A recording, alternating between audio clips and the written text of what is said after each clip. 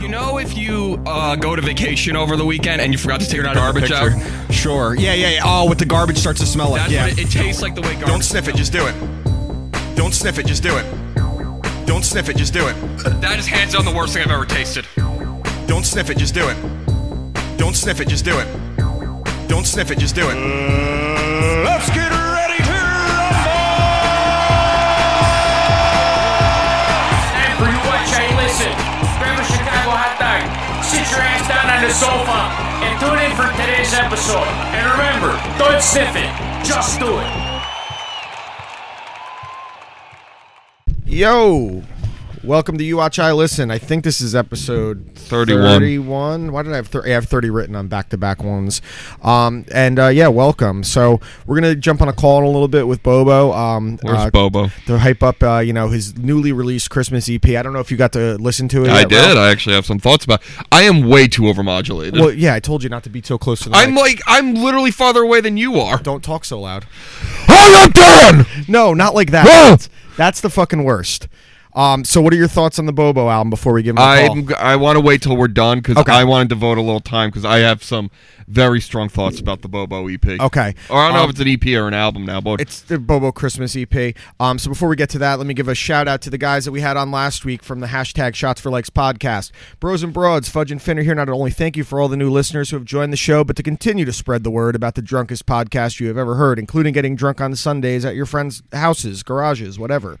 Starting this month, Fudge and Finn have improved their format for your listening pleasure. They've now dedicated 2 of their episodes a month to what they call nerdery and sports. Listen to the Nerdcast to get tons of info on video games. Recently, they discussed Castlevania and Fallout 76, as well as other fun topics that nerds seem to touch themselves to.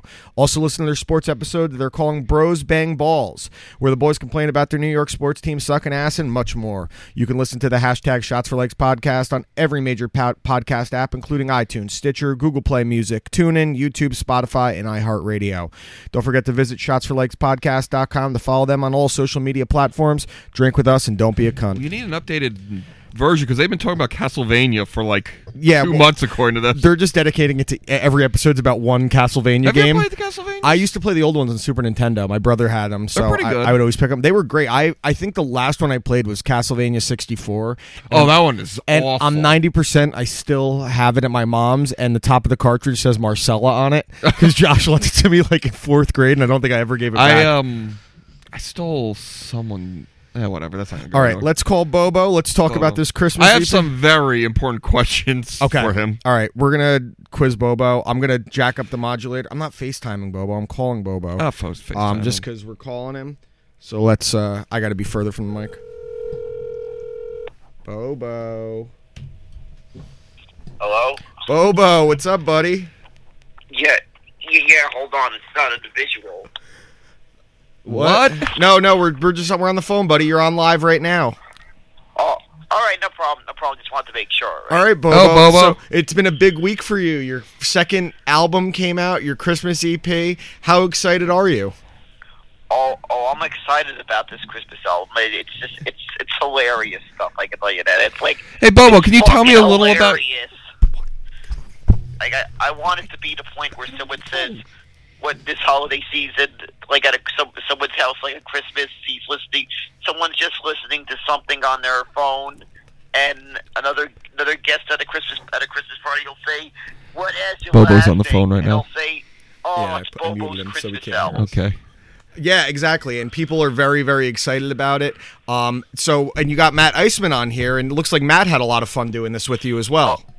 Oh yeah, he had a lot of fun. He recorded his stuff somewhere else, and it was great. I recorded my stuff when I was there in Illinois. What was your favorite? What I've always interpreted as a farm area. So, Bobo, where would you say you get your inspiration from? I don't know. I just get just stuff that I think would work well on the album. And how much did you write yourself for the album? It's a combination of everyone. So why don't you tell the audience a little bit about yourself and what led you to this moment? Well, I can tell you one of the songs definitely I thought would be a hilarious idea hipster bells. Yes, hipster. Because I have a habit of making fun of mocking hipsters, right? And the other nice. My thought about hipster bells is it really brought out the political side, which we were missing from your previous work. Maybe a sign of the times, but I think it really shows the more mature side of Daniel Bobo Kurlan. Yeah, that's true. I don't usually like to get like overly stressful political. I mean, it just puts too much stress on people. Yeah, with all the stuff going on in the world. Yeah, exactly. But I think this goes a couple of years back. These hipsters seem to be popping up everywhere, and it's like, can they just stay out of my neighborhood for once? Because I saw they got the hipster epidemic hasn't caught up in my neighborhood. Bobo. Yeah. But I've seen a couple of them. Like I saw some people on some weird bicycles that had seats way too high for a seat on a bike. Oh, and there's nothing that upsets me more is when the seat is too high on a bicycle. And exactly. All right, it's one thing you ride a bike. I mean, I ride a bike to work, but my seat is normal. Doesn't look anything ridiculous. So, Bobo, how did you hear about the position at Lobo Sound? I was offered. They contacted me, asked me if I wanted to do this. Why did you want the job at Lobo Sound? Companies want to hire people who are passionate about the job, so you should have a great answer about why you want the position. No, I just wanted to do it because I wanted to do something like comedically entertaining. We're just gonna give him interview questions at this point. I like being a comedic entertainer. So, do you see any movies or TV in your future? Well, I hope one day it builds momentum to like maybe a podcast podcast network. We should call it Bomentum since you're Bobo. Oh fuck. Now you obviously have gotten to know the guys at Lobo Sound very, very well. They're great guys. They're both great. Who do you think is nicer, Vince or Dan? I think they're both nice. All right. Nice. Who's more handsome? I don't know. Maybe. I'm not gonna play the favorite card. No, just saying that someone's more handsome is not playing favorites. I mean, come on, one's got to be more handsome. Well, I don't know. I'm just gonna say Vinny because I hear from Vinny a lot more. All right. So, do you have any more work coming up in the future with Lobo Sound? Any new music after the Christmas EP? Yeah, there'll be stuff in the works. So, what are your thoughts about expanding the college playoffs from 4 to 8 teams because of teams like Michigan that get outside looking in? 500 words, please. I think it's right they do it. The college playoffs expanded. Makes sense. Yeah, I get you. What are your thoughts on the Warren Commission? What about what commission? The Warren Commission. With Kennedy and the. I don't really have any thoughts there about that. So, what do you see in the future for Bobo, the musician and artist? Well, hopefully, maybe one of these days I'll make it as the podcast host, and hopefully I'll sold enough of these EPs that I've done. And the response has really been overwhelming, and Vinny and Dan at Lobo did such an amazing job. And again, guys, you can get the new Bobo Christmas EP as well as the original the Bobo Show EP at lobosound.com. And do buy for the holidays. Hey, the man behind this music needs to have a Merry Christmas too. What professional accomplishment in? Please, thank you. Yeah. Musically, we've never seen anything like that. Thanks. Oh, hello, you there? Are you losing signal? Bo. I'm here. Again. Are you losing signal? I can't talk. Bobo, you there? Yeah, I'm here. Oh, I'm sorry. We're in a shed right now. So, okay. Did you get that question? I couldn't hear you because the signal was breaking Okay, up. let me try again. The music every day. Bear. Back. I don't know. Just, I'm gonna try and give it to Dan. All right, Bobo. Yeah. So Christmas is coming up. What was the best Christmas you've ever had? Go. I guess there's so many. There's so many. There's a number of stuff that I got that I thought was a big deal, but I'll go with one major one. The day I got the original PlayStation. Well, the answer is incorrect. The correct answer was the birth of Christ. All right. So, now how many times have you listened to your own album since it's come out? Because I've listened to it 5 or 6 times. I actually have a review written up on our website that'll be going up on Monday. I've listened to it a couple of times. I've listened to it a couple of times. It's hilarious stuff. Where can the people buy your album? Oh, they can buy my album at lobosound.com/Bobo. Buy it. It's a great gift for the holidays. I'm getting a copy for my Nana who has Alzheimer's. While you're maxing out your credit card, before you max out your entire credit card, make sure you buy that album, my Christmas album, Lobo Sound at lobosound.com/Bobo. Did Vince write that for you? While you're maxing out your credit card, and don't forget to make up my first album that's right. as part of maxing out your credit card. Now what is your credit score? I don't know. I don't know. I don't know really. I just know I have a good track record with payment. Oh well, that's good. Some of us don't. Now before I give you to Ralph one last time, it's a question we've asked all our guests. We've asked vice presidential candidates, mayors, and senators. Who is your favorite Mario Kart driver? Mario Kart. It's a tough one. I've kind of done well as either Mario or Donkey Kong. So you like Yoshi? Yoshi, I don't think I've ever been good at the game as Yoshi during a. Donkey Kong is a good player. I am a big fan of Donkey Kong. What about Prince Peach?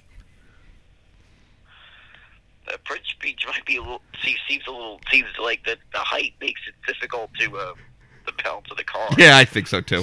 Hey, real quick. So I'm looking at the list of federal holidays, and since we're in the holiday season and you released a classic holiday album, I'm looking between MLK Day and Memorial Day. We really only have one federal holiday, so I'm announcing some right now. I'm giving you the opportunity to make your own Bobo holiday to fit that gap. I like that. I would say federal holiday the day Trump got sworn in as president. Oh, that already is a holiday. Political Bobo. I think they usually it comes around just usually every 4 years or so. All right, Bobo. Yeah, I feel that day was the rebirth of America, the reboot. You want to watch Birth of a Nation? No, I said that day I feel was the reboot that we needed. What are your thoughts on Birth of a Nation? Okay, I think. All right, Bobo. Why don't you give the people one last word before we wrap up, and we're going to talk about your album a little more once you finish up. So go ahead, give them our listeners, your fans, the last word. Go for it. All right, my album is available at lobosound.com/Bobo. And how much is it? Right. I have to look at the price. It's $5.99 or $6.99. All right, it's a good price, good deal, and you can buy it. And you can max out your credit card. Yeah, exactly. What is this credit limit? 10? All right, Bobo. We're gonna see you in a few weeks, buddy, and you have a great Christmas. And again, guys, get the Bobo Christmas EP at lobosound.com/Bobo. Later, buddy. See ya, Bobs. What are you doing talking about Birth of a Nation?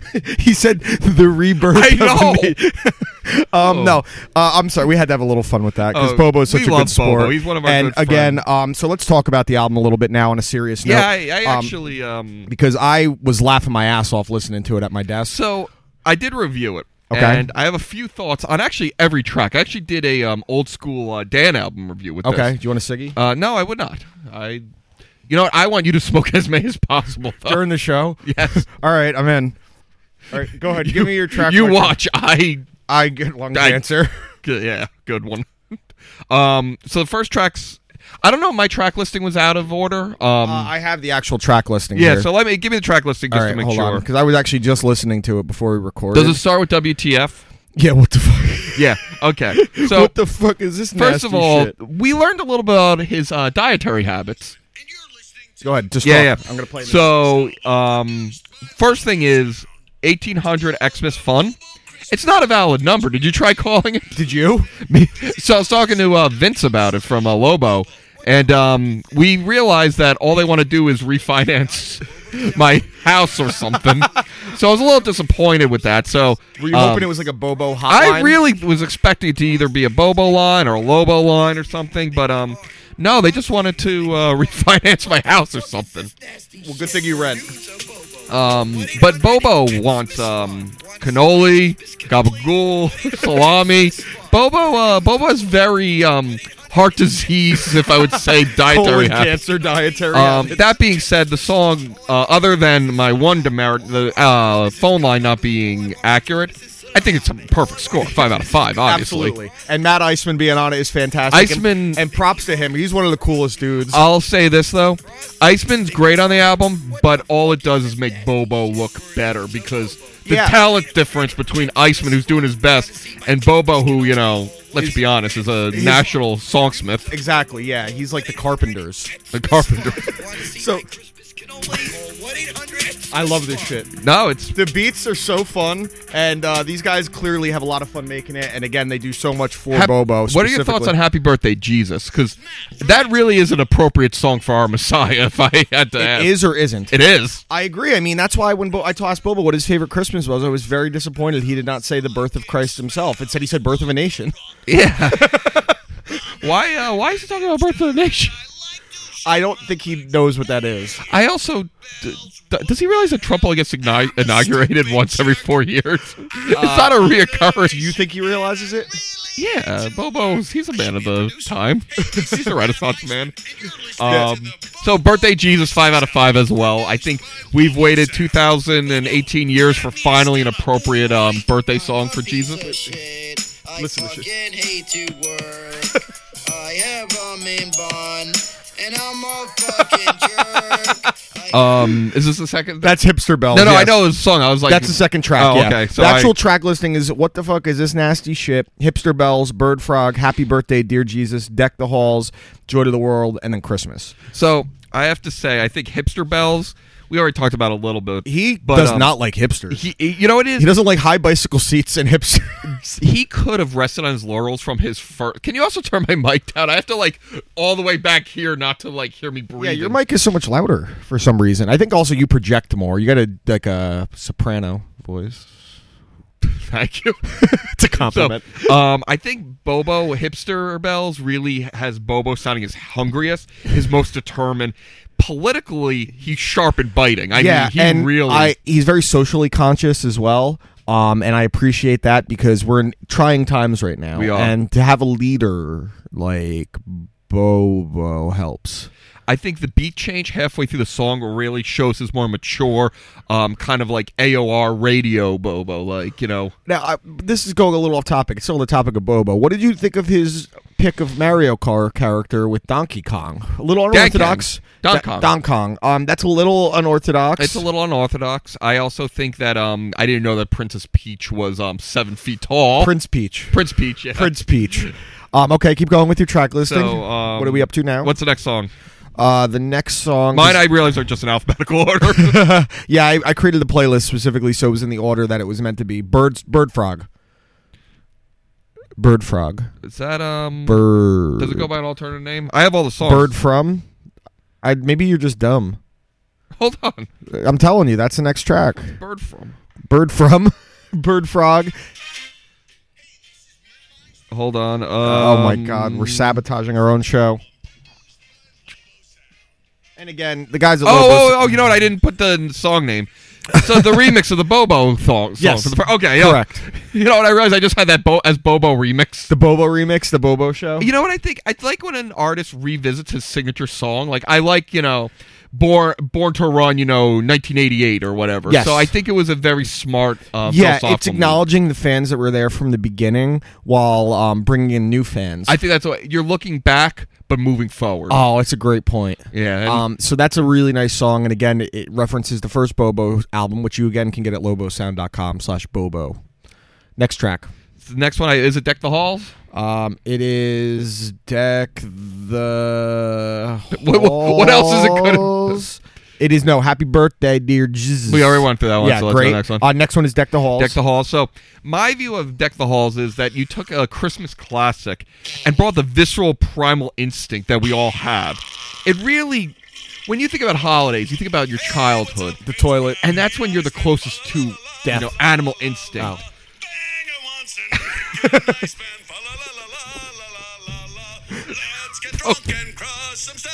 Also, Bobo knows a lot of world currencies. Did you notice that?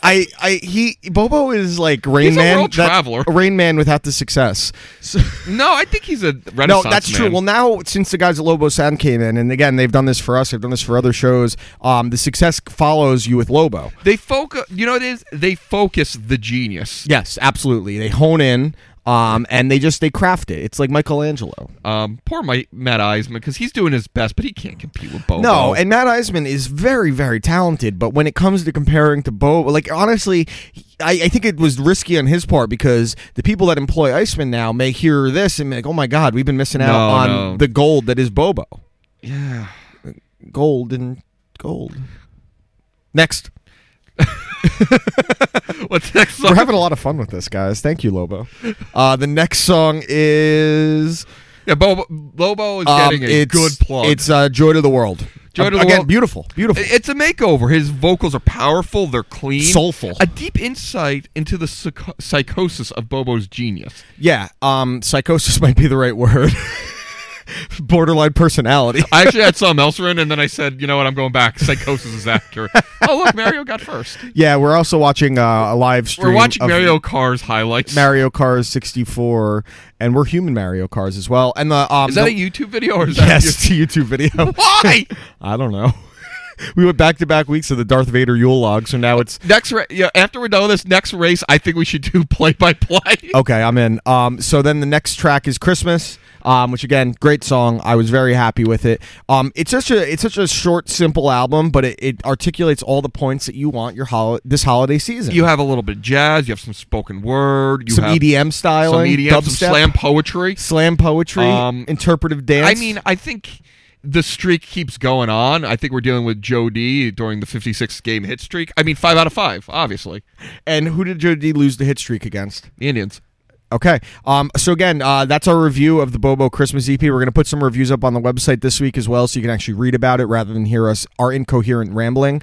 Again, you can get it at lobosound.com/Bobo. You'll be able to get the Christmas EP and the classic Bobo Show EP. I can't recommend it enough. So again, big shout out to Vinny and Dan at Lobo Sound. Matt Eisman for his accompanying vocals, which must have been very daunting for him with the talent like Bobo. So again, thanks guys. We really appreciate it. Should we buy this domain? What's it called? Bobo Sound/Lobo. Bobosound.com/Lobo. No, I bet you they're going to buy it now. All right, let's go to our reviews for next week, or for this past week. Honestly, what else? I gave you Cannibal Ox, which Blade of the Ronin. I didn't. Okay, I couldn't remember if I gave you the first or the second. So before one. I get into those, I want to just quickly reference the albums that Dan or Fudge gave me last week. There was 2 Between the Buried and Me albums. I had only really heard like singles from Between the Buried and Me. So Fudge, I absolutely love both these albums. You were not kidding about the bass playing specifically. From each track, it changes up a little bit. His timing changes up a little bit. Albums were both angry. The second one you gave me, which was the Coma, I can't say the word, whatever. the second album you gave me, I like that one a little bit more. I think you said your favorite one was The Great Misdirect. I actually like Coma Ecliptical a little bit more, but I actually went and listened to both these albums 3 or 4 times, and I started diving into a little bit more Between the Buried and Me. So you picked a really good one to throw at me. Between the Buried and Me is a pretty damn good band. Yeah, no, man. I mean, everything I had heard I liked, but to actually listen to an album start to finish, and I often don't like when multiple songs on an album are like over 7 minutes, but it worked on this one because it's a bunch of the songs that almost, parts of it kind of reminded me of Tool, how one Tool song will sound like 3 different songs because they're changing the structure in the middle of it, the breakdowns, the progressions. So you hit a home run with Between the Buried and Me, Fudge. Great job. And I don't know if you got to watch Orgasmo as well, but he did give you Orgasmo. I've completely forgot I was supposed to watch Orgasmo. All right, well, but I've seen Orgasmo. It's just been years since I saw it. My favorite part in Orgasmo, it's Matt Stone's small part as the cameraman, where he keeps making these like homosexual passes at Trey Parker. I don't want to sound like a queer or nothing, but I think Depeche Mode's a sweet band. All I remember is that I love the soundtrack. And the soundtrack's I burnt great. all the songs, like all the original DVD songs onto like a CD, and I left it in my mom's car once, and then it came back with a note, and she's like, "Do not leave this in my car ever again." There's so many. I remember the first time I think I watched it was with Dane Carmichael when we were like in 10th grade, and we were just cracking. I don't want to sound like a queer or nothing, but I think unicorns are kick-ass. He just stares and then walks away. I don't think Orgasmo is as good as Basketball or Team America, but it's still pretty damn funny. Basketball is one. It's a top 5 comedy for me all time, without question. I think Basketball is really good. Team America, I saw once and I loved it, and I don't think I've seen it since. That's one that I like more and more every time I see it. I feel like it was really popular, and then it kind of went into not obscurity, but it didn't have the staying power of Basketball for some reason. No, it didn't. Basketball was one, like, it didn't do great when it first came out. It became like a cult hit. Yeah, it's a cult hit, and I just remember when we saw it, because we were big South Park fans when that came out, and now as I've gotten older, and how it's so funny when you see like the NFL now, the end zone celebrations people do, that's literally the beginning of Basketball, where they're doing the river dance. Okay, so let me jump into Blade of the Ronin, Cannibal Ox. So I wasn't really familiar with it. I did see MF Doom was on a song, and I don't know if he helped produce a lot of it, but he was on a song, and generally if he's involved, he's producing something. I don't think he produced it, actually. I think he was just featured. I forget who produced it, but the guy that produced it, he's like their specific producer, like he does their. All right, so I don't know how much you love this album. I didn't dislike it. I didn't love it. I liked it, and there were parts I didn't like. I don't know. It was one of those ones that, like, it didn't stick, but the beats stuck for me. All the songs, like, when they were rapping, they sounded exactly the same. Like, the tones were the same. They're not. It's more. They're not wordsmiths. It's atmosphere over. I would agree with lyrics. that. Like, I think it's a really good background album. Like, if you're hanging out with some people. Oh, definitely. I don't think it was one, like, it took me a couple times, like, listening to it to really get the groove for it, and which is weird because the sound of the album is the kind of rap I like usually. But just something wasn't flowing. Maybe because both guys sounded exactly the same. Yeah, it's hard to tell which one is which. Yeah, so like when you're doing a duo on a rap thing, it sounds cool when they're going back and forth. Like I think about like Forgot About Dre. They sound exact opposites. You know what I mean? And on any NWA album, they sounded Wu-Tang. They all sounded different. This one they sounded similar, but the beats were phenomenal. The one song I did like was Iron Rose because of all the Iron Sheik Rose is. I thought you were going to like the Iron Sheik references. Well, it's loaded with like all the stuff you like. Yeah, that was superheroes and Star Wars. Once I was really like digging into it and I heard all of them, that was exactly what I was digging. And I keep getting texts from people trying to give me money. They're telling me that I have a loan available for me, but I haven't applied for any loans. Should I accept them? Yeah. Okay, I'll send them my social security information. Send them coochies. But like the first few tracks, I didn't give anything lower than a 2. It was one of those things. So I would say it's probably like a 2 to 2.5. The album. I think so the album itself, I don't think is great, but I think it has great songs. Yes, on. I would agree with that. I think it's very top heavy. I think the album's too long. I was gonna say I thought the back half was better than the first half. See, I'm the opposite. I thought the first half was great because I think they kind of come out the gates. And then it goes a little long. I mean, what's it got? Like 18 tracks or something like that? Yeah, it's something crazy. And all my favorite tracks, I think with the exception of Iron Rose, which I think is on the second half. It's the second half. It's mostly... I really like Gotham, The Fire Rises. Those were ones that stuck out to me. But I like the last 5 or 6 tracks the most.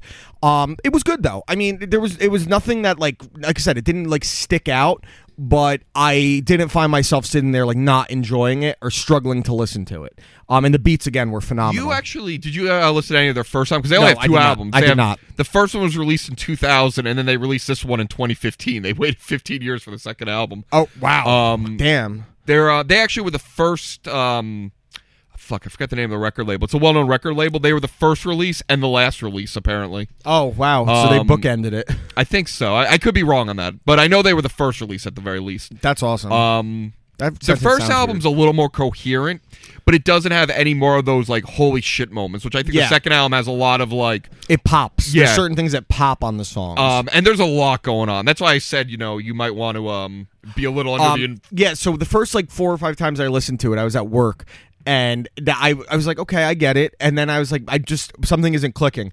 Then I came home one night. I took my medicine. I had half a joint of medicine, and it felt great. I like you call it your medicine, but then you refer to it as a joint. I know. So yeah, no, this was a cool one, man. I liked it. Was a little. I think this to me was the most unique of the albums you've given me so far. Oh, I would say so. And I appreciated stepping outside the norm a little bit. It's a very me album. It's got all those it's got some annoying. Yes, it's got unique. It's got weird beats. It's got a lot of soul influences, which I like. There's a huge soul and R&B influence. I think there was definitely a huge MF Doom influence. 1,000%. Oh well, they're all part of that Adult Swim bumper creation group. No, but this was a cool one, so I enjoyed it. All right, let's jump into the movie. Mr. Rogers. Yeah, Won't You Be My Neighbor? We recorded Sunday morning, and then I watched it again on Sunday. And I liked it just as much a second time, so I'd be interested to hear what you had to say. Okay, so were you a Mr. Rogers fan growing up? First of all, as a child, I loved Mr. Rogers. I wouldn't say he was my favorite of that group. I love Sesame Street. See, that was what was so weird is I do not recall in my youth watching it, but I watched it a lot when I was a kid. And it's actually weird because watching through the documentary, I had a lot of nostalgia for stuff I forgot. I distinctively remember watching an episode with my grandfather.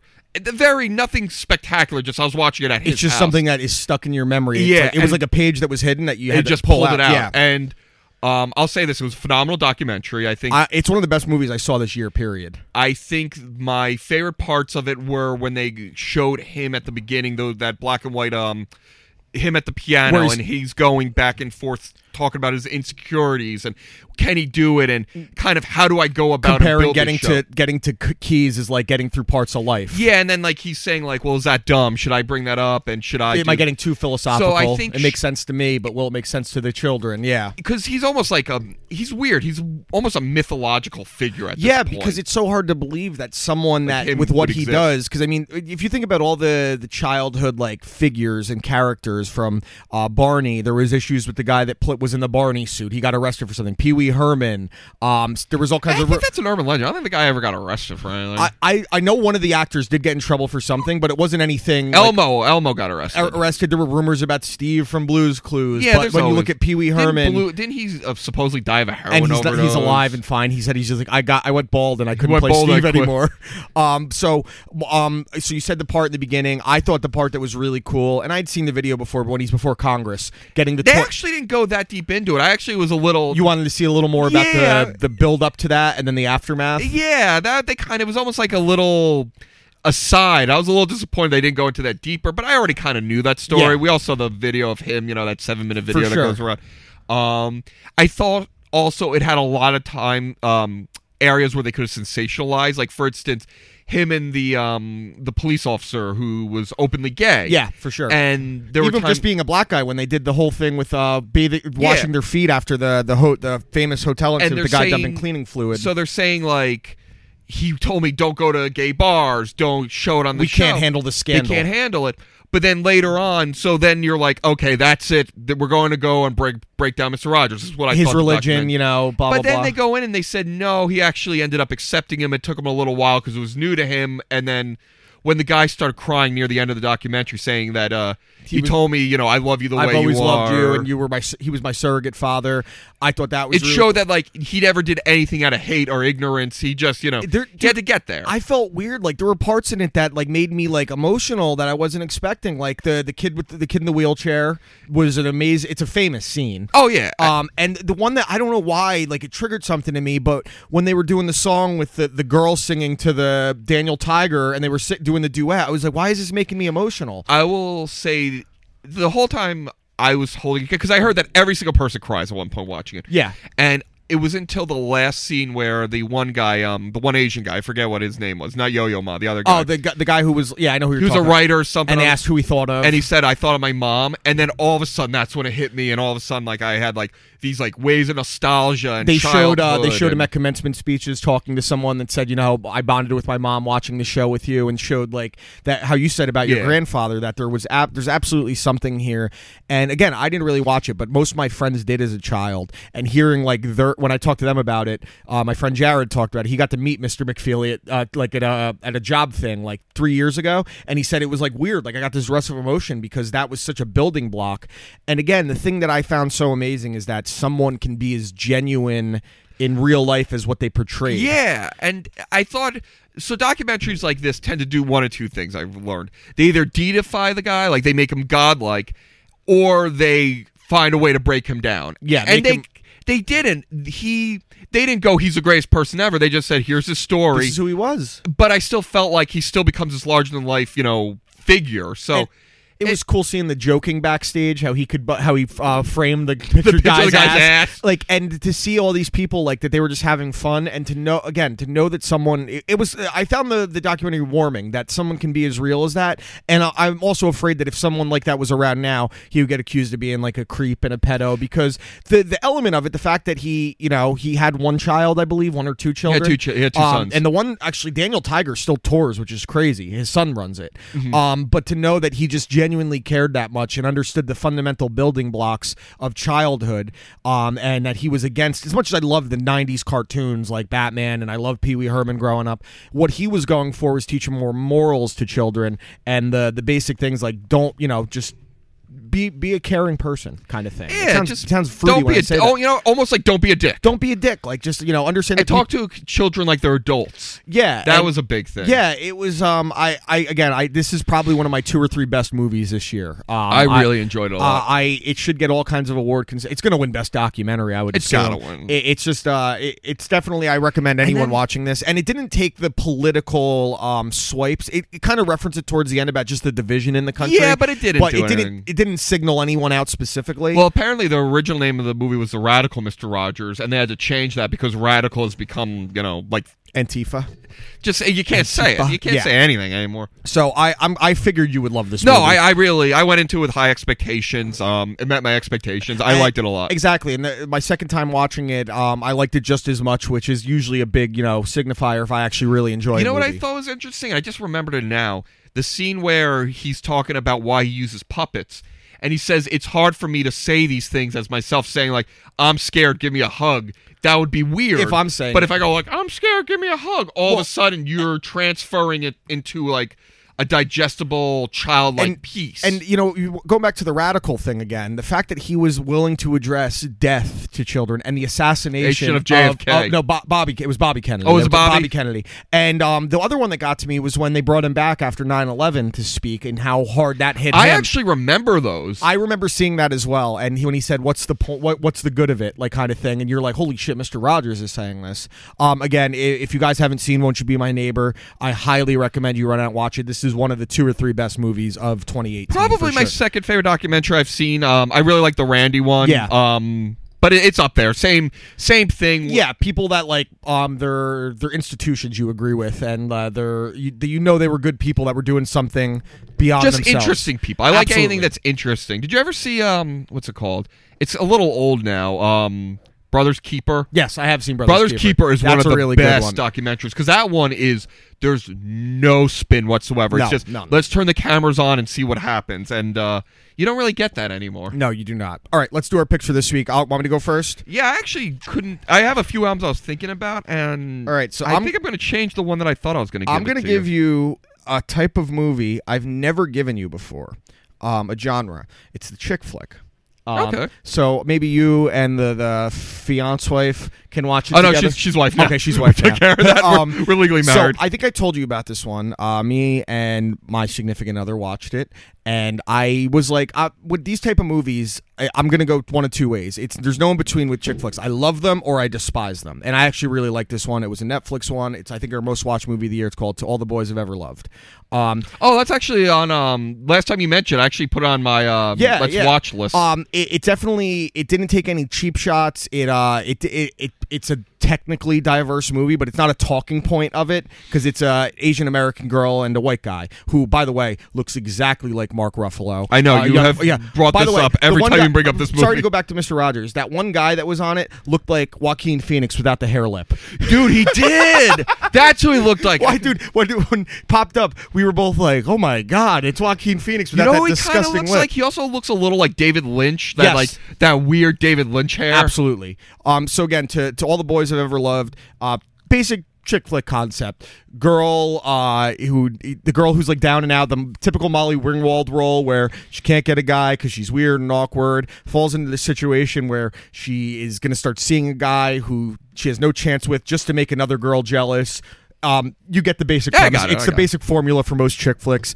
I definitely think this one, you'll be surprised at how much you enjoy it. And if you don't enjoy it, I'm going to feel very, very fruity. To All the Boys I've Ever Loved is your pick for the week. Okay. I'm actually going to give you a genre that I don't particularly like, but I think... Polka. Because, polka. I'm giving you... Do you like Dance Gavin Dance? Yeah.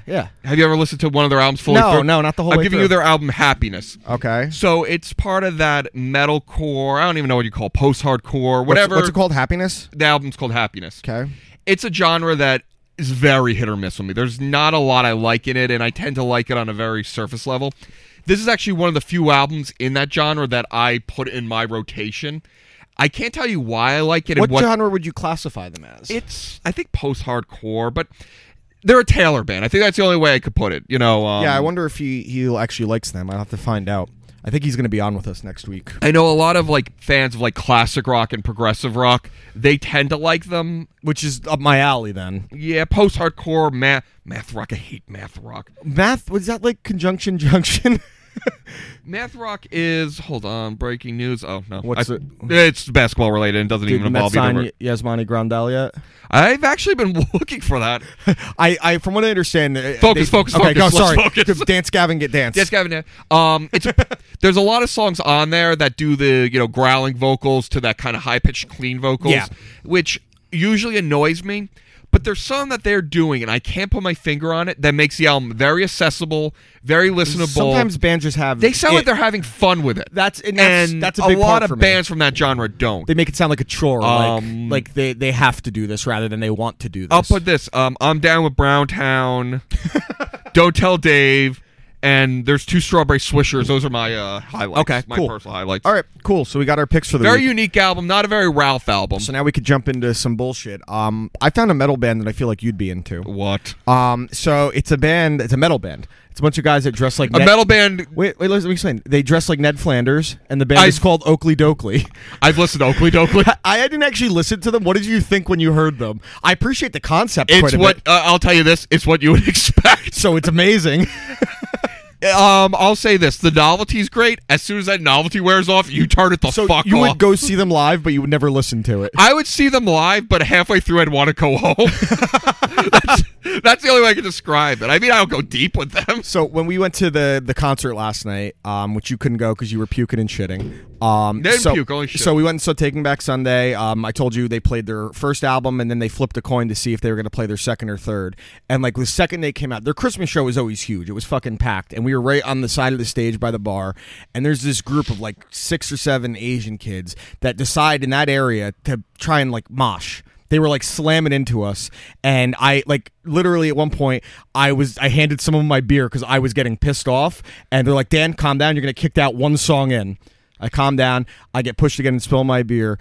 I fucking laid down a stiff back elbow and hit this motherfucker right in the eye, and then they left. They walked away. Good. And then one of our friends, a female friend whose name I won't say, threw another girl who was completely shit-faced. Good. Literally, the girl was sloshed and she's running around, and then I just see our friend just fucking throw her. And so there's a way to negate violence at concerts, and it's usually by just asserting your dominance instantly. So you either push them, hit them with an elbow, or you urinate on them.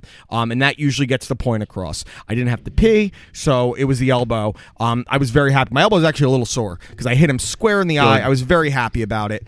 Because those people at concerts, like, if you really want to get that physical, you go to the fucking middle of the floor. When people are doing it by the bars and the areas where people are just trying to stand and enjoy the show. It's probably the first time they've ever done it, and they didn't know what to do. Oh, they definitely didn't know what to do, because the second they realized I wasn't dealing with it, they were fucking gone. So, but again, it was an amazing show, and I'm hoping to see them again in a few months when they do their Tell All Your Friends tour. Actually, Baroness is touring again, which makes I would go see Baroness. They're playing 2 shows, one in New York, one in the venue you were at yesterday. I can't think Starland. One in Dude, if you want to go, I'll go to that. I'm sure. I'm going to go to both of them. Let me know when you get tickets, and next summer I'm 90% sure Slipknot's touring, and I'm ready to go see them again. I'll see Slipknot, but you'd probably like whoever their supporting bands are, because they always pick, like, last time we saw them was Lamb of God with them, which was fucking I'm not a huge Lamb of God fan. I'm not either, but live, they're fucking awesome. Live, it's an experience. I saw the Dillinger Escape Plan, who I've only listened to once, live. Great show, but that's all. You don't need to hear anything else. Yeah, no. There's certain bands, like, I'm like live, I'm like, yeah, I'm down for this, but then I want to listen to them? Hell no. Yeah, I'm excited for Baroness. They need to release a new album, because they've been hinting. What's their last one? Purple, which was, I don't know, 4 years ago. Okay, it's still not as long as I've been waiting for a Tool album. 2005 was when 10,000 Days came out. My Bloody Valentine went 23 years between albums. That's amazing how bands can go that long and come Cannibal back. Ox, they went 15 years between 2 albums. They only had 2. Like, I'm trying to think of, like, the Gorillaz went long time between albums. There's certain artists that, and then you got some that'll pump out an album. They'll pump out 2 a year sometimes, but then you get oversaturated and some of it's just straight trash. Like, we could have had Fall Out Boy stop making music 12 years ago. Now even if you didn't like them, they're way worse now than they ever were. There's an album by Fall Out Boy that's so bad. Is the one with that Uma Thurman song on it? Because that is one of the worst things I've ever heard. I'll say this, though. I can't stop listening to it. You know when you like something and you feel bad that you like it? Yeah, I think more for me, there's bands I'll listen to now that if they came out now, like I heard them for the first time now, I would not be a fan. But because I was a fan years ago, it sticks with me. I think about, like, the early November. I would not like them at all if I heard them for the first time now. But I liked them when I was 15 years old, so it kind of sticks. I also have bands, I do the opposite. Bands that I hated then that I like. Like, for instance, Static X.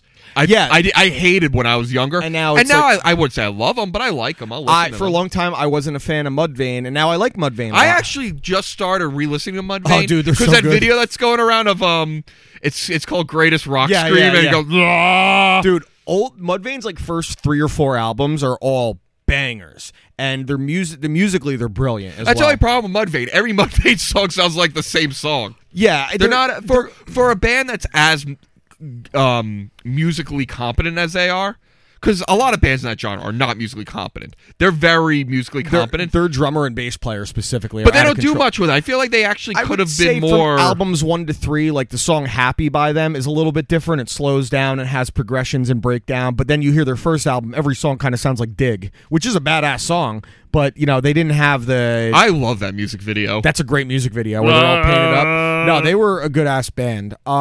So there's a woman. I'm going to change gears here. There's a woman. She married a 300-year-old pirate ghost. Did you hear about this lady? Yes, I saw it. She divorced him. So unfortunately for her marriage with a 300-year-old ghost pirate did not work out. What advice would you have for someone in that situation, being a married man, Ralph? Well, first thing is get a prenup. A prenup? Did I say nub? Yeah, I said prenup. Before amputation? Prenuptial. Did you get a prenup?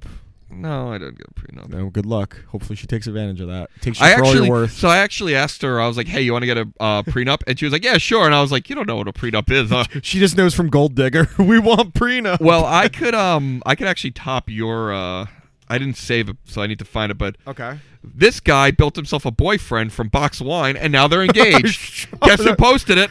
Vice. Vice. I'm so happy I'm in that group now. There was one I saw yesterday.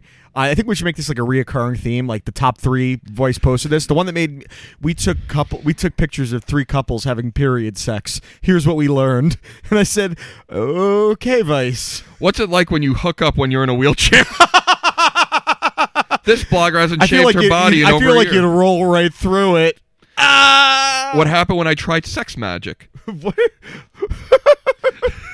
This is clearly a parody article, but PewDiePie actually puts on entire KKK uniform. Oh my god! Yeah, I think you need to pick out your top 3 Vice articles each week and then give them to us. The only problem is the group's getting big really quickly. Yo, I literally just joined it a week ago, and it's out of control. So I've also noticed there's a lot of political, like, it was very light and fun for a while. Yeah. And all of a sudden it's gone politically on both sides, and all of a sudden I'm like, I don't know how much longer I want to be in this group because you're taking all the fun out of it. Yeah, because it's supposed to be, no matter what your feelings are, you could mock the silliness of things like this. But now there's people getting offended. You're getting like Proud Boys in it now, and then at the same time you're getting people that are like screenshotting them. Well, it's and saying to their surprising that employers. Proud Boys could be in it, considering like all their Facebooks got canned. Well, I Proud Boy like things. Yeah, you know, like alt-right kind of things. There's a guy I know who he just got kicked off Twitter. He's a big MMA guy. His name's Front Row Brian. He's broken a lot of stories throughout the years. And he's definitely, to the right, but he's a good dude. I've hung out with him, and he just got suspended from Twitter with no real reason why, because he doesn't post anything that extreme. But there was a big controversy in the MMA media world. Probably one of the biggest MMA news websites called Bloody Elbow. One of their contributors, his name was Ian Kidd. Front Row Brian uncovered that he had gotten arrested back in July and then convicted in September of having like 2,000 pictures and videos worth of child pornography and bestiality. And these guys at Bloody Elbow have gone after Front Row Brian, calling him a scumbag because of his political beliefs or whatever.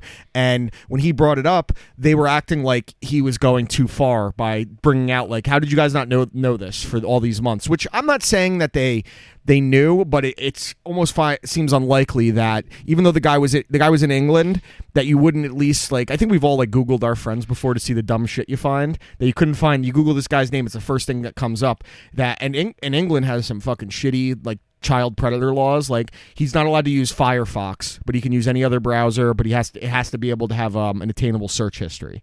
So Front Row Brian looks like he got canned because these guys reported him for going after them for housing a child predator potentially. And most people seem to believe it's because they're saying that he's alt-right, which I don't think he is. He definitely leans right. I don't think he's alt-right, whatever that crazy. is. I'll say this.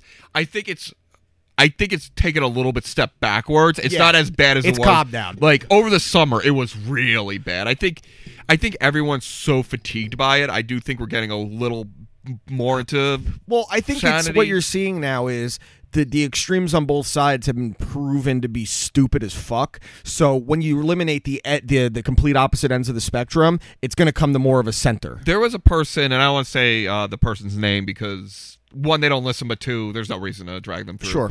But I used to send you screenshots of this person's Yeah. ridiculous... And that person has geared it back. So I'm saying, like, even the crazy... Well, people are not buying the mainstream media as much in the nonsense they'll push and the sensationalism about it. I think a lot of people are losing faith in Trump, I'd say. But at the same time... I don't know about that. No. I think middle-of-the-road people are. I'm not talking about... that's fair. But I also don't think that means that they're getting trust into the left.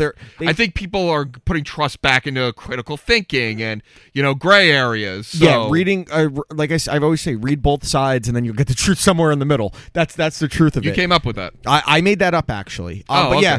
Yeah, Brian got pretty screwed there. Apparently. He said something like, someone said something to him like, we just hope he gets the help he needs. No, motherfucker. Like, this guy made videos with children and they're worried about him rather than, how about you just say, fuck that guy, we made a mistake. But of course, Bloody Elbow is owned by Vox Media, which... Vox is great. Yeah, no, they're fucking awful. So. Vox is actually Vox is worse than Vice. Because Vice is bullshit, but at least they're interesting. And Vox is sloppy, too. They're lazy because they were created by that asshole Matt Iglesias, he's like the Ralph Wiggum of journalism.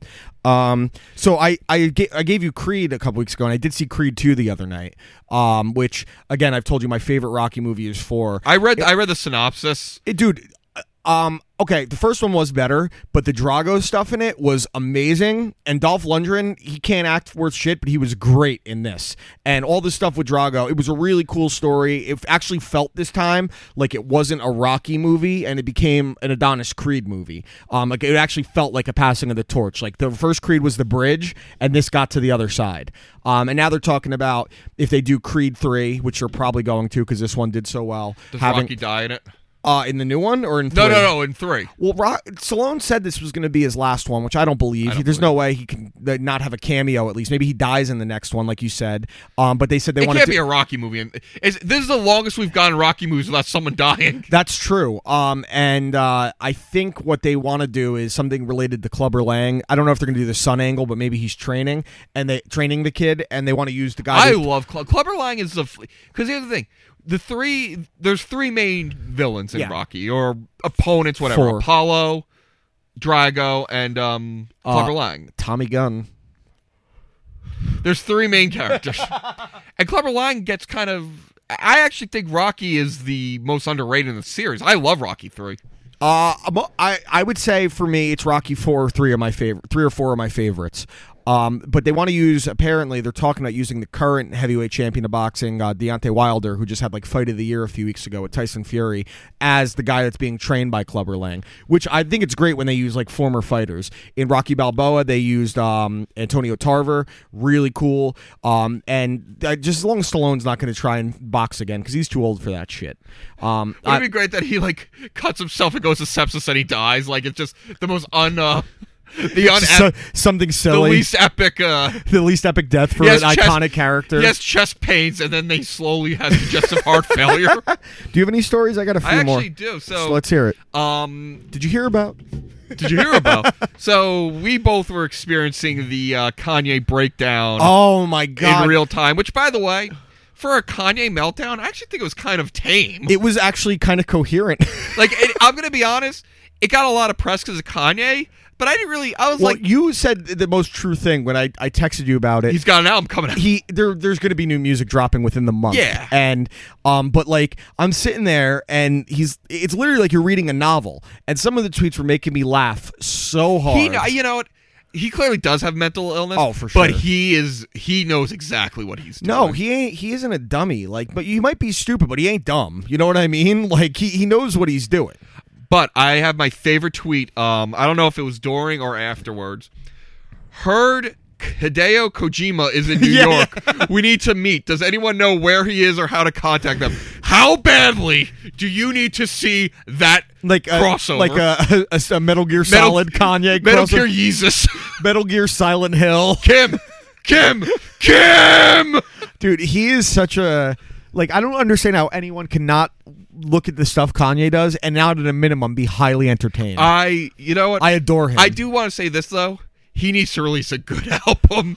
I think he needs to release a great one. Not even good. Like, release one that's like a banger again to reestablish yourself. I really liked Pablo a lot, but I wanted to see Pablo and then change. He's been doing just more watered down Pablo. Yeah, it's almost like he's being experimental just to be experimental. Well, that's the thing that Ron said on his show. Because Ron hates Kanye. Yeah. He's not a fan. And he said it sounds like he's get these ideas and he doesn't finish. He's lazy. And he really does. His music sounds lazy. And I think part of what makes him so successful is the fact that he is so arrogant and believes he's a genius that his own belief in his genius makes him think that the first time he does something, he doesn't need to hone in. Ye was the first album where I just went. I like Ye more than Pablo, but I liked Pablo too. I did like it more than Pablo, but again, I haven't had like his first like 3 or 4 albums. Everything up to 808s, I can just jam. Even 808s has a 808s has aged very well for me. I don't like 808s, but I understand 808s. Who would win in the fight, Kanye or Drake? Kanye. Drake's in a wheelchair. That's Degrassi. Yeah, Degrassi, Drake Tyson. No, I think Kanye would kick his ass, but I kind of think they're both like in the rap world. They're probably both like the biggest bitches. I mean, probably. I don't think there's like. Who are the tough rappers now? 6ix9ine?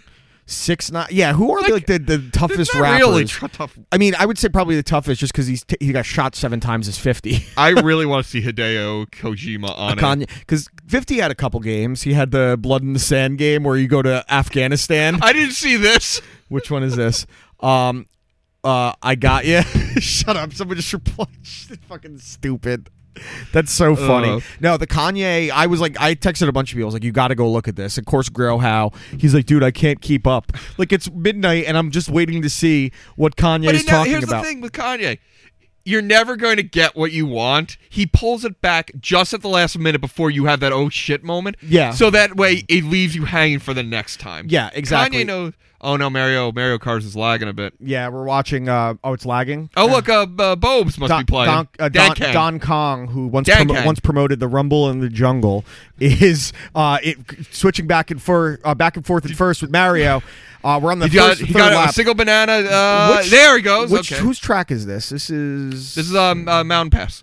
Oh, okay. Chocolate Mountain Pass. We're 29 seconds into the first lap. We got Donkey Kong in first, Yoshi in second, Mario in third, and Yoshi takes the lead. Okay. Donkey Kong gets a red shell, and I would have saved that. Pelts him. No, that was good because I'll tell you why. I would have built up to it right before you get to the next. But then you can't pick up anything else. You might need. No. See, this is where.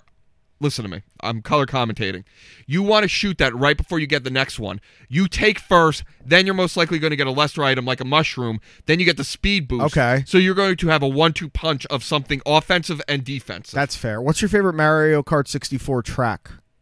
Rainbow Road. I think you got. I like Wario's track a lot. Wario's track is really especially good too. If you know that trick, that cheat to jump over the wall in the beginning, and then you're like literally a half lap ahead. I also really like the one ice level where if you crack through the ice, you change colors. That's really cool, and I do like the haunted level as well. That one's pretty dope. So there was a movie that came out a few years ago. It was I didn't even see it. It's called In the Shallows. It was like a shark movie. And it did pretty well, but it's like a typical monster shark movie, like Deep Blue Sea and shit. So the creator of that is working on a movie right now. It's gonna be a vampire movie that takes place during Hurricane Katrina. Oh, God. And I hope that they really go into this and like in the middle of it, Chris Kyle's on top of the Superdome shooting vampires. I have a question. Yeah. Why would you? Okay, so when you think of Louisiana. What sort of supernatural do you think of? Voodoo. Witch doctors. What is the quintessential monster in voodoo? Zombies. Yeah. Why would you do vampires? I know the idea. We're going to Romania to hunt a werewolf. The idea of a vampire movie during a natural disaster is pretty cool. Like, I get that. We're in the Pacific Northwest looking for the Loch Ness Monster. Like, they just... You go out to Oregon to find King Kong. That's where Skull Island is. Bigfoot's in Manhattan. Bigfoot takes Manhattan. How bad? You know what? We don't get those silly movies anymore. No, the 80s are lost. The 80s to early 90s, like in the parrot, like Mac and Me and shit. Yeah, we need those. The concept of like a vampire movie during a natural disaster is pretty cool. There was one back in 2008, I think, called 30 Days of Night that was in Alaska when they have their 30 Days of Night, and that's where the vampires went. That's a cool concept. What are you going to do during Hurricane Katrina? Like, how would you make that a movie? You know what? I'll tell you this. I'm curious. Yeah. I actually do want to see it. Yeah.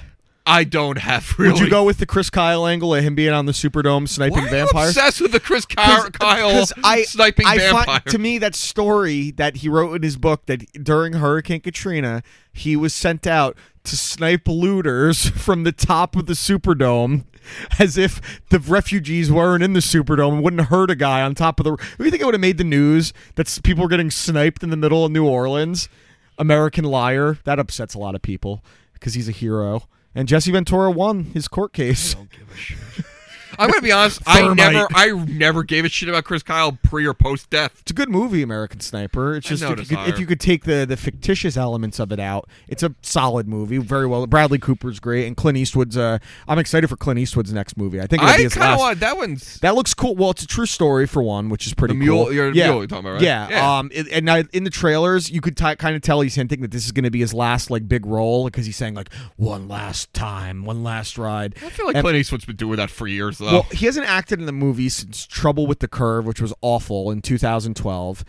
He's been directing a bunch. He directed that the 5-7 to Paris movie where he used the actual people from the incident. Did he do the one that had the Iwo Jima? The Flags of Iwo Jima. Oh yeah, he did that. Flags of Iwo Jima. Yeah, he did.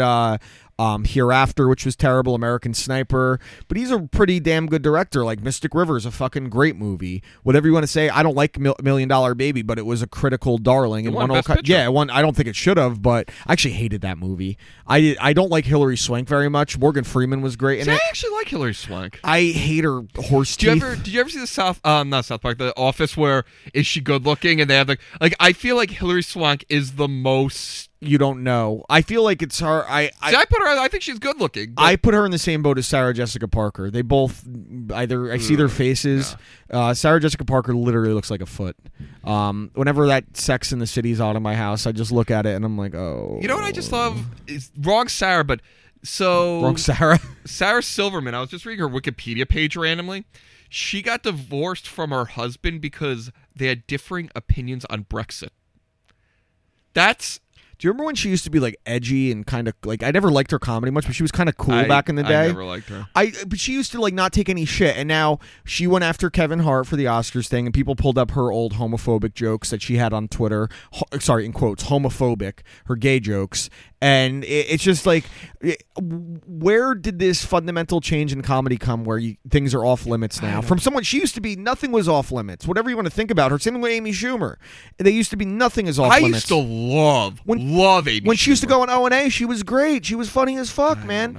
Like, but she got divorced over Brexit. Like, are you that fucking? Should we even delusional? care about the opinions of Americans on Brexit? Okay, me and the wife have very little overlap in our political opinions, and once in a while, you're smart and she's not. Yeah.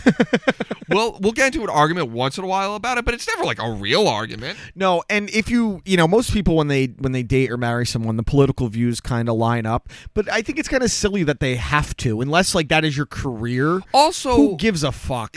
I've also feel like I've gone more towards her, and she's gone more towards me because. Let's be honest. I don't being a social justice warrior. Am I still? Someone was asking me recently about you being a social justice warrior because they don't know you at all outside of listening to the show.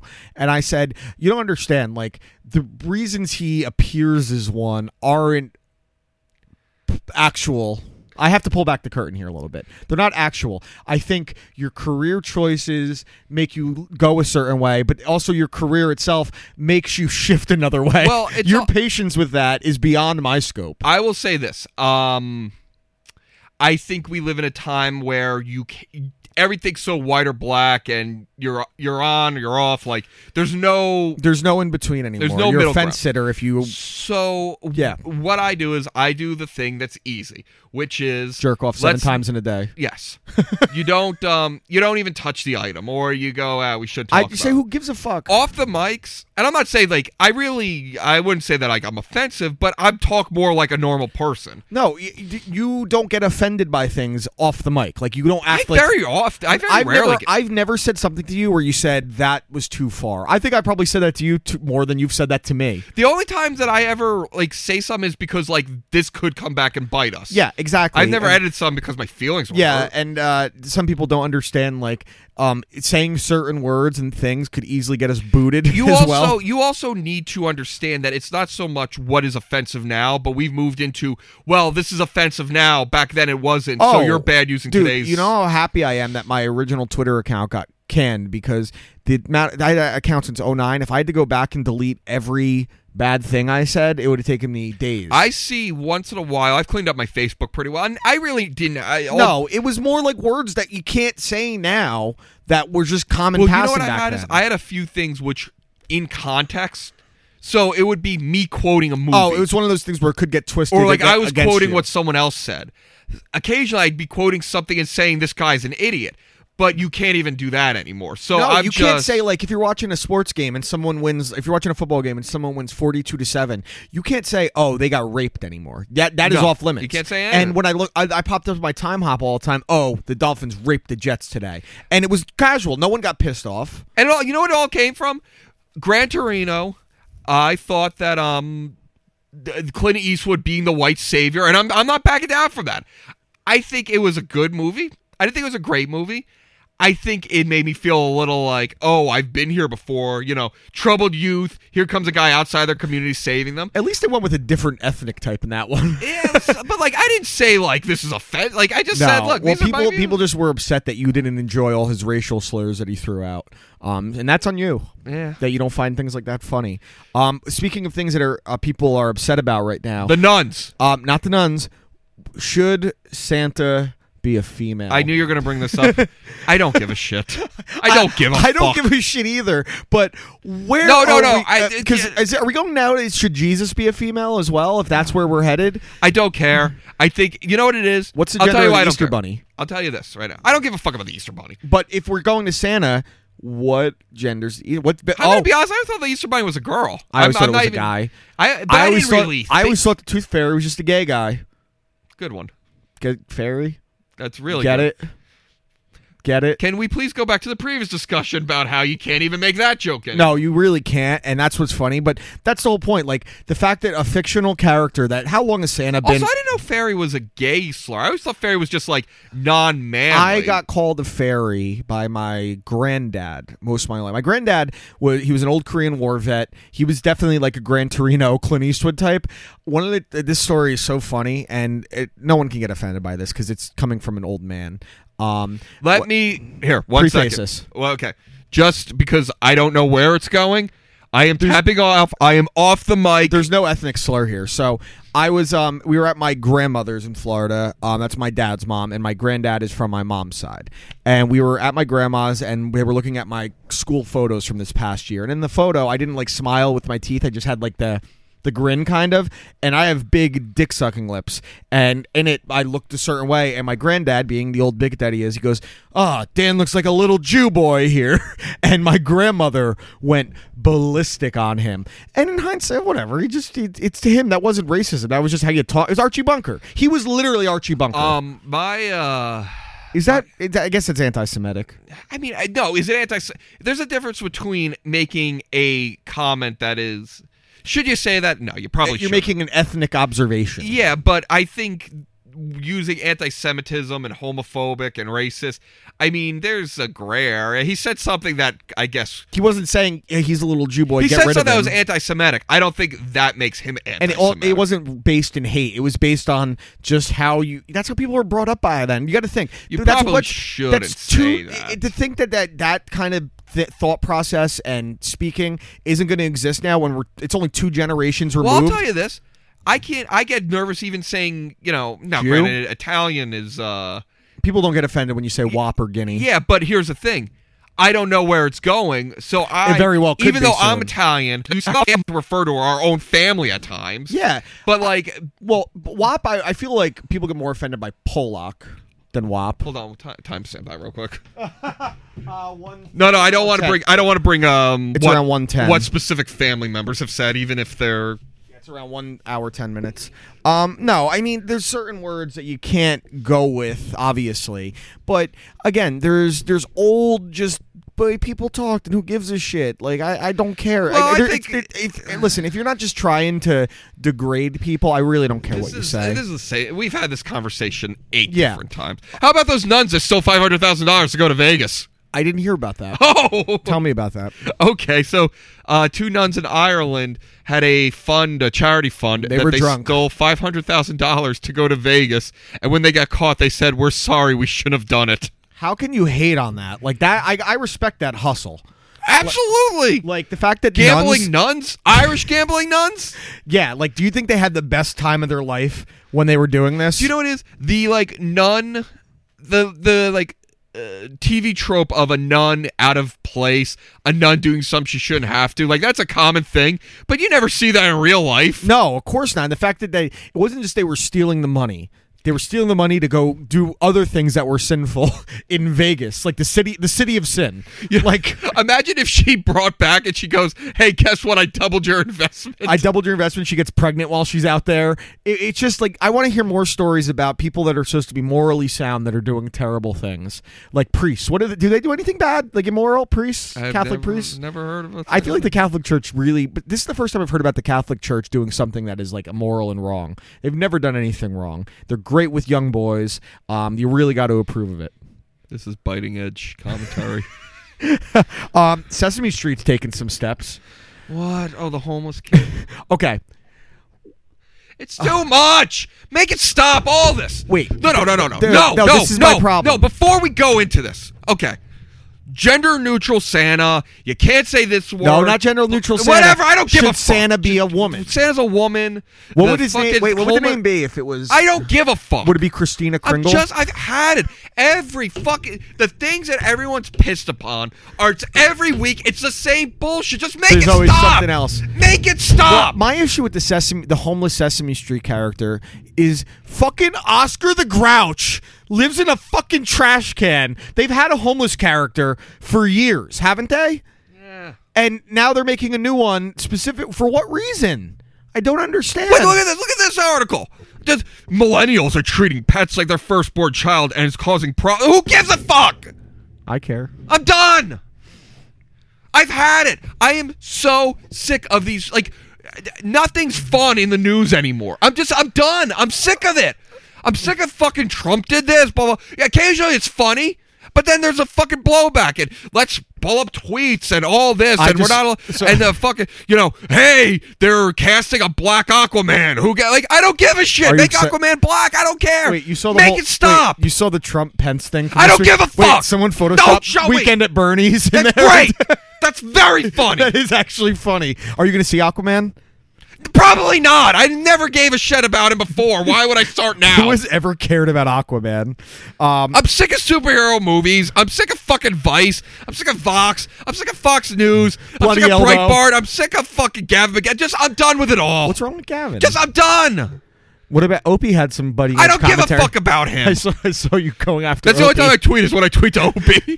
My buddy Jake was live. He was sending me updates from Opie's one of his latest episodes when he talks about Anthony's book and saying like I didn't read it, but he's like referencing parts of it. I know. And the thing was, he was just lying about things. Obviously, saying why couldn't he talk about the times we were on Leno and Letterman? Nope, those are like 2 chapters in the book when they went on Leno and Letterman.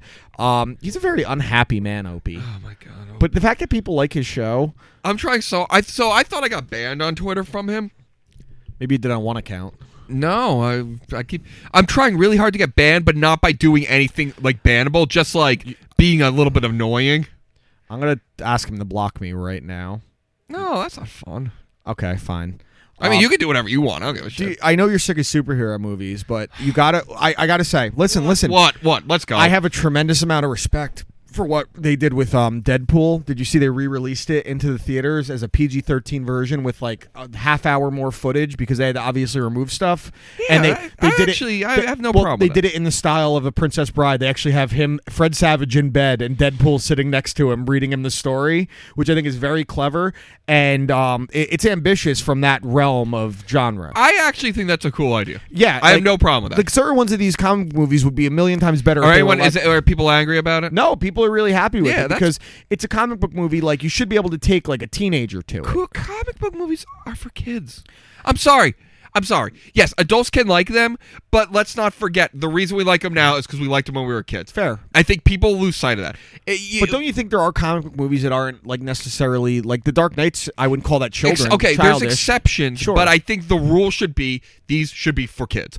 Yeah, I don't think that Star Wars needs to have political commentary or they need to follow the canon. But in this comic, who gives a shit? It's for a kid. Yeah, you know I what you're agree with doing? that. You are taking the fun out of why you liked it in the first place. Well, that was what's like cool about like Deadpool is that it's like a Jay and Silent Bob version of a comic book movie. And Deadpool's cool. I like Deadpool. Deadpool's because it doesn't feel like it feels like they're making like a Ren and Stimpy version of a comic book movie kind of thing. And the same with like Blade, rated R. It works. But yeah, overall, I agree. There's still the fact that Black Panther, that it got nominated for Best Drama, I don't care. is so goofy and silly, and it's not even that great. It's okay. Do you have any other stories? I'm actually tapped out on stories right now. I have one story, and I don't know how far we could go on it. It's just so bizarre. Okay, let's hear it. Sometimes I add stories just so I have to do it in the headlines we didn't get to, and I actually have no intention of talking about it. So, okay. In Ghana, if you want to get divorced, Ghana girl. Guam girl. In Ghana, when you file for divorce, you and your wife need to dress up in the same clothes you wore on your wedding day. What? I have no idea why they made that rule, but apparently that's a thing. So if you, in theory, if you got married, if you lived in Here's Ghana... a picture of people waiting for divorces. He's wearing a tuxedo, she's wearing a wedding dress. I hate other countries and cultures. I like that. No, I hate other cultures. We have the best culture. Good one. Okay, let's wrap it up. What are your hot takes? My hot take. This is probably a stretch, but I think that the Steelers are going to lose their last 3 games of the season, miss the playoffs, and Mike Tomlin's going to get fired and become the Packers head coach. I actually have a very similar view on that. I think he actually would be a perfect fit for the Jets. I would agree, but I think that the fact that they're not going to go to another defensive-minded coach. I think they want an offensive-minded coach. I think Mike McCarthy's going to be the Jets coach. I'll tell you. So this is the reason why I think Tomlin, though. I understand, they've gone to defensive, a few different times and it's bit them in the ass. But they never go to coaches with experience. Their last coach they've hired with experience was Parcells, I believe. Yeah, I guess they never have the chance to have a rock star coach. Yeah, I guess. Like, who were their last coaches? So they had Bowles, they had Rex Mangini, Herm Edwards, Al Groh, Kotite, Parcells. No, Parcells was after Kotite. So that's the thing. I don't think when a coach is established that way, I don't think you're hiring him based off of if he's defensive or offensive. You're bringing But then Mike McCarthy would be a similar kind of hire then. I also am not a McCarthy fan. McCarthy's going to the Jets or the Browns. The problem with McCarthy is I don't have any trust in him developing a quarterback. He's the kind of guy that he's good with a ready-made team. I don't have any trust. But what's so weird is what did he develop in Matt Flynn? He got Matt Flynn paid. That's a fair point. I just think the problem is that the Jets and their front office, it sounds like all their rumblings are, we want an offensive-minded coach, one of these young upstarts like a Matt Nagy, Sean McVay type. Even though he just got fired from Minnesota, I think John DeFilippo is going to get a head coaching job. That's the problem. There's such a crapshoot. For every one of those you nail on, you miss 6. And the Jets have not hit one in a long time. Maybe you count Rex as a hit. I don't know. Mangini too. Like, what did Mangini do? He brought him to the playoffs once, but those are the last 2 success stories as coaches. They have as many success stories as the Bills and the Dolphins. So are what the Jets going to do is when they Jets hire a coach, this is what happens. The coach does great in their first season, and then they rest on the laurels of that for the next 5 seasons. Well, at least Rex had back-to-back successful seasons. Yeah, the best coach in Jets history had 2 almost making it to the Super Bowl. Yeah, he had 2, let's just call it what it is, not making the Super Bowl. I love that those were Jets. Did you see how close we got to the Super Bowl? Say what's it called when you almost win? I think Tomlin is I think that defense, it's a good defense, but I think it's underachieved. I think he's got the parts to make it into something. I don't think he's a good defensive coach, though. I know he's defensive-minded. But if you're saying that he's defensive-minded, but I also think that he is a leader of men, and I think that team is desperate for a leader. The one reason I think that the Jets would be, I'm against them hiring. No coach has ever won a Super Bowl with another team that won one with the previous team. But here's the thing, though. Until someone does it, no one's done it. But it's that difficult to do because it's so much of a working formula. Like, I'm convinced if Belichick went anywhere else, he's probably not going to win if he decided to leave. And by the same notion, neither would Brady. But, I mean, the only quarterback to do was Peyton, and Peyton was just along for the ride the second one. Of course. And I don't know. I do think the Steelers, their next 2 games are really hard. They got the Patriots, the Saints, and then the Bengals is the winnable one. Did I? I don't think I picked them this week. I think I think you did pick. Oh no, you picked the Patriots. So did I. Because they can't beat the fucking Patriots. They can't beat Belichick or Brady. Also, Belichick's record after he loses divisional opponents, I think he's. Do you know how nice it was? There was a weird stat I read that if he's upset in the division, he has never lost the next game because I didn't. There's a lot of stats that they don't mean anything. That one actually means something because I think You smell like shit, by the way. These are dirty clothes. No, you beefed. Oh no, I didn't. Oh, it smells like a fart. No, I didn't. But these jeans are. I wore these jeans yesterday. So obviously, besides that Dolphins victory being the way it was, the things that led to it made me happy. That Belichick made some terrible coaching decisions. Brady at the end of the first half with that awful ability. It's a very Patriots loss. Pro Football Focus did a safety grade for Gronk on that last play.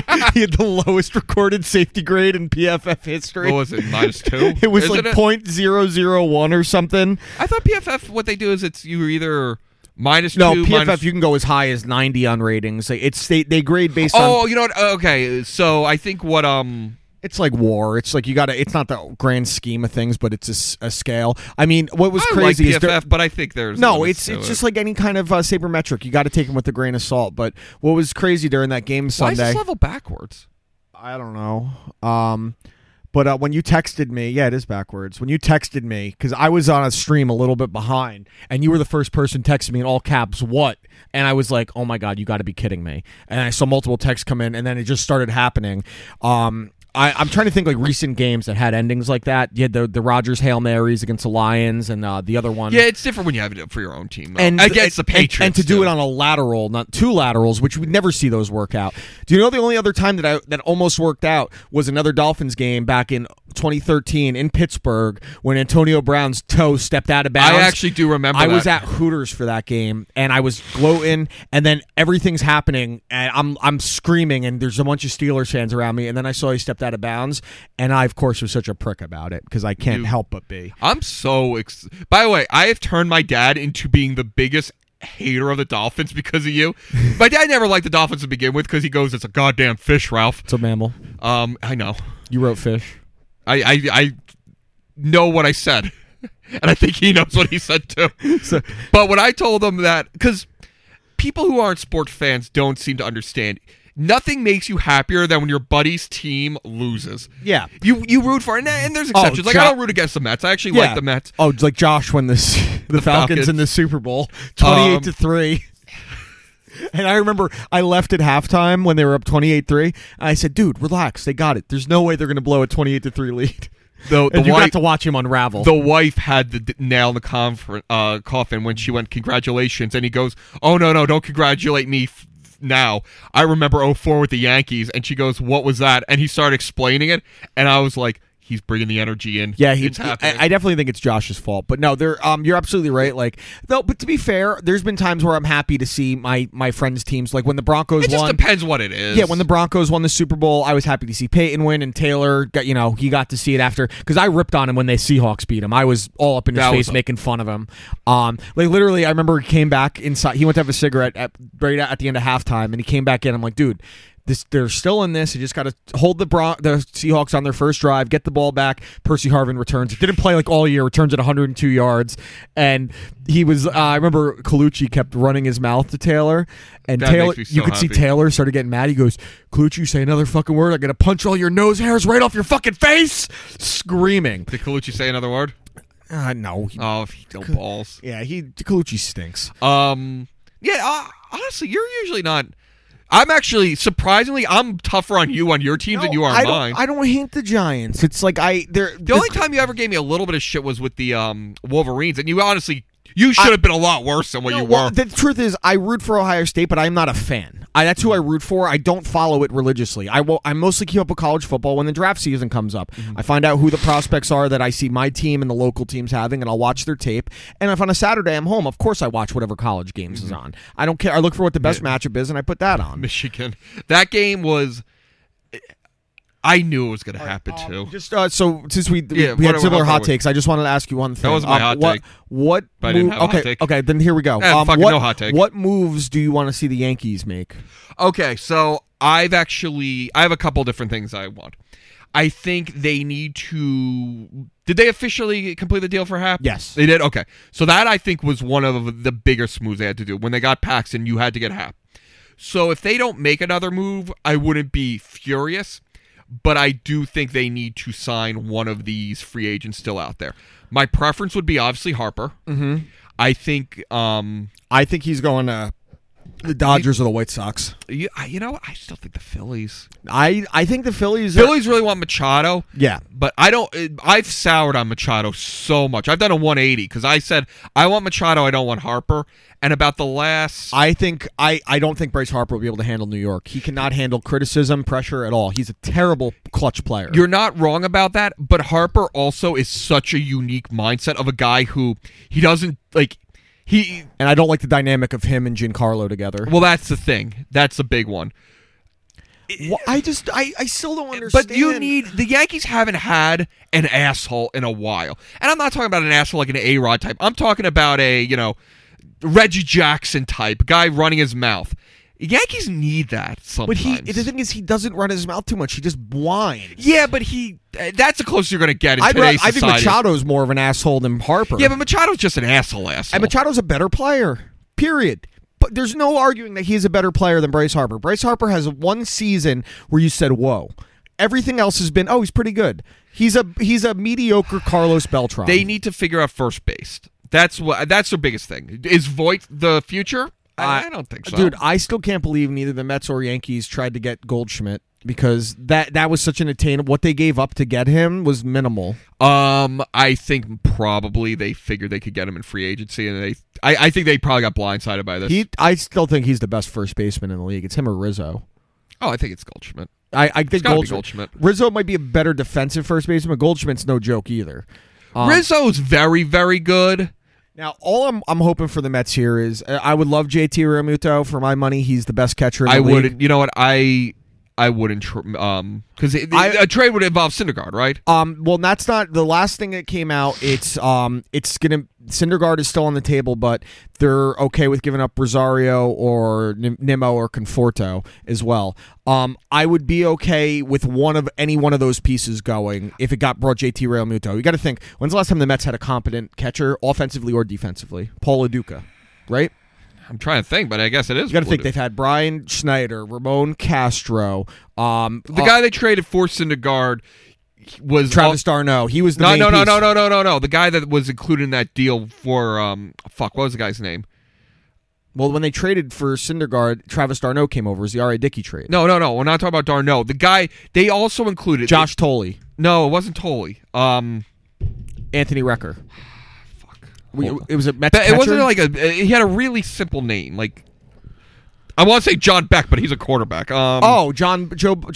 John Buck. Yeah. I honestly think is their most common, and he got off to a great start that season. Yeah. But we have not. It's been a black hole at catcher, offensive and defensively. So if you get Realmuto, great. For my money, he is the best catcher in the league. He's no worse than second or third tops when it comes to offensive and defensive. He's got to be. But I also am. If you could sign Yasmani Grandal, who he had a bad postseason defensively. He's not a bad defensive catcher, though. He grades out positive overall, but he gets a little lazy with blocking the plate. You know what? If I was the Mets, I'd prefer to sign than trade. Yeah, I mean, preferably, yeah. But, I mean, where the Mets are operating right now, their payroll commitments right now are only $130 million, so they have the money. Move your hands. I'm watching your shit. I loved bringing back Jurice Familia. I thought that was a great move. I thought that was, of all their signings, I think that's going to be the one that's the most important. I still hope they sign either David Robertson or Andrew Miller. I'm a little worried about the durability of Andrew Miller, but a good lefty if he's healthy. Robertson, we know, can get out both righties and lefties, and you could plug him in anywhere in the bullpen, and he's fine.